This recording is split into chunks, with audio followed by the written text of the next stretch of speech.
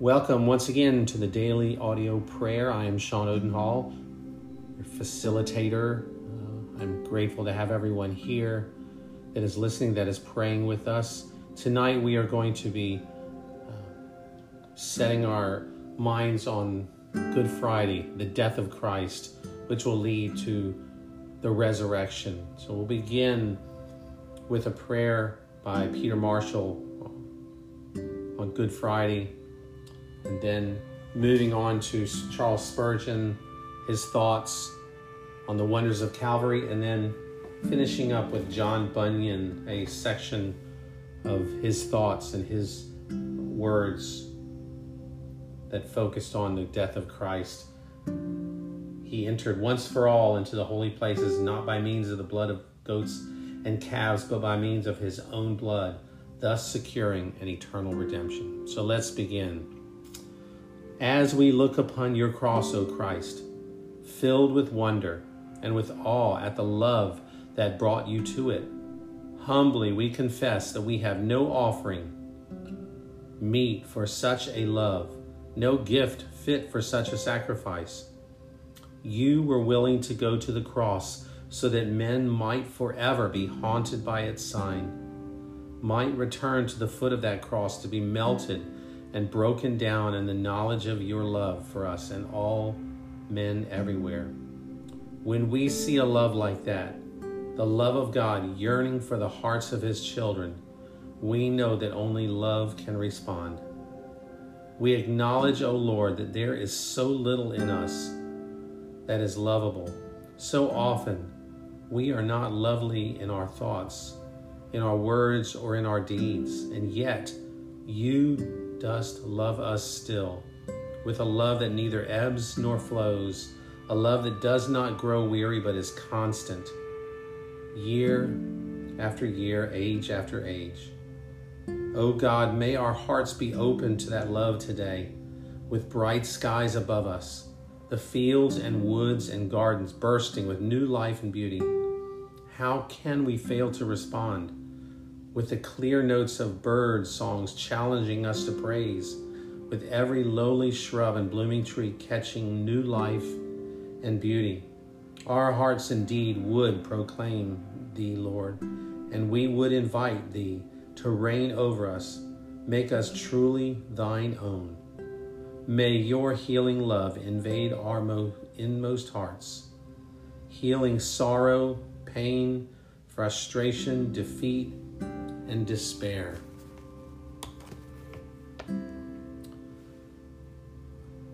The wonders of Calvary.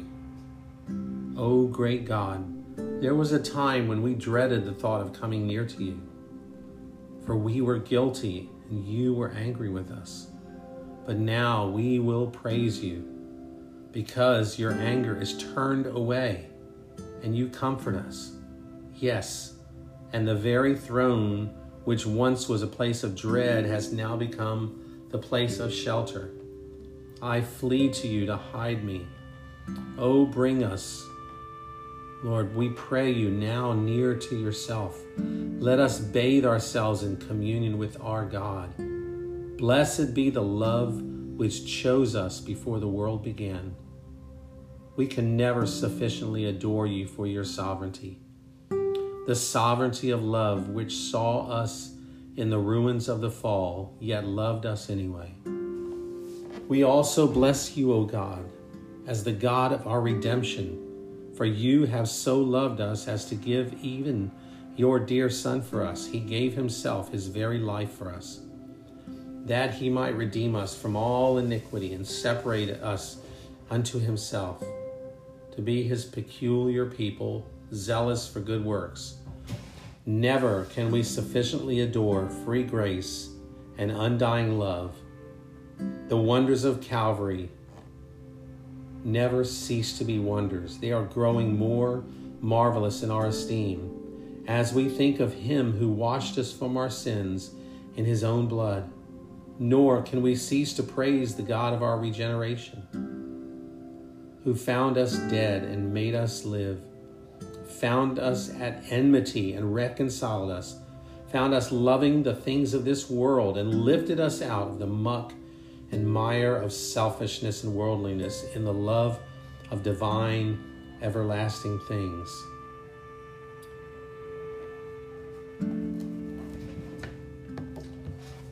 Lord, thank you that you did enter once for all into the holy place, not by means of blood of goats and calves, but by means of your own blood, thus securing an eternal redemption. Lord, your death for us was so virtuous that in the space of 3 days and nights, you reconciled to God in your flesh every one of the Father's elect. You presented yourself to the justice of the law, standing in the stead, place, and room of all of us that you undertook for, and gave your life as a ransom for many, abolishing death, destroying him that had the power of death. You took away the sting of death. And Lord, you obtained for us, we are so grateful, the gift of the Holy Spirit, and taking possession of heaven for us. This heaven, who knows what it is? This glory, who knows what it is? It is called God's throne, God's house, God's habitation, paradise, the kingdom of God, the high and holy place, Abraham's bosom, and the place of heavenly pleasures. In this heaven is to be found the face of the Father, of God, your face, O God, forever, immortality in the person of Christ, our Lord Jesus, the prophets, angels, the revelation of all mysteries, the knowledge of all the elect, and eternity. This heaven, Lord, we possess already. Thank you. And we praise you for that. We are in it. We are set down in it. And we partake already of the benefits through our head. Oh, you, Lord Jesus. It is fit that we should believe this, rejoice in this. We should talk of this, Lord. Tell one another of this. Help us, Lord. May we be obedient to tell others of this and live in the expectation of our own personal enjoyment of it. And as we should do all of this, O God, so we should bless and praise you, O God, the name of God, who has put over this house, this kingdom and inheritance into the hand of so faithful a friend, yea, a brother and a blessed Savior. You are all those, Lord Jesus. All these things are the fruit of your sufferings, and your sufferings are the fruit of love, the love that you give us that passes all knowledge. Oh, how we should bow the knee before you.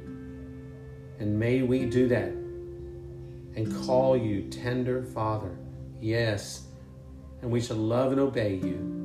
May we devote ourselves unto this service and be willing to be also sufferers for your sake, to whom be honor and glory forever. Lord, we thank you for your death, that you died for us in our place. O Lamb of God, our hearts adore you. Blessed Jesus, we praise you and we thank you for all of this. In your holy name, amen. Well, I pray and I hope that you will take these words and these prayers that we have prayed together, and that you would meditate on some of these and meditate on what the death of Christ means for you personally.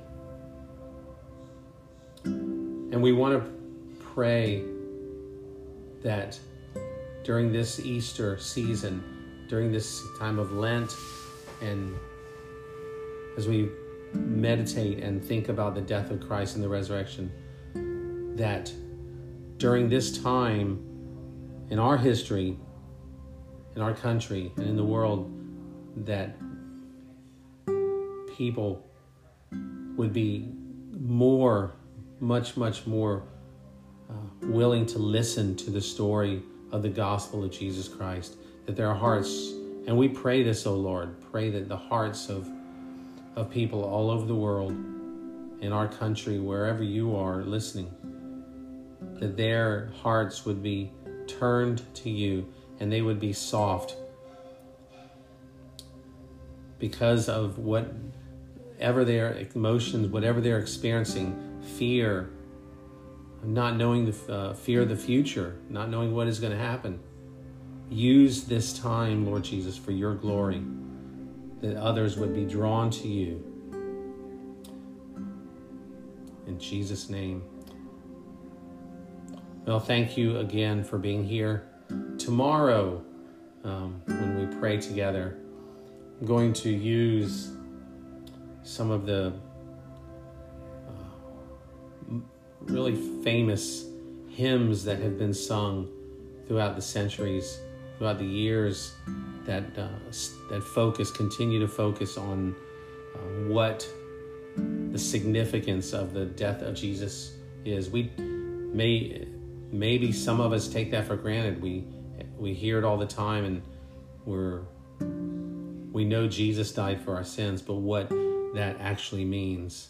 And as we've been going through Hebrews, we've been learning and praying through Hebrews about the need for a blood sacrifice for our sins, that the once a year was not sufficient. It only lasted 1 year, and then we had to come back every year and offer more sacrifices. The blood of bulls and goats was not sufficient, as John Bunyan's reading in Hebrews 9:12 says. But finally, the Lamb of God who takes away the sins of the world came. When John the Baptist saw Jesus, he said, "Behold the Lamb of God who takes away the sin of the world."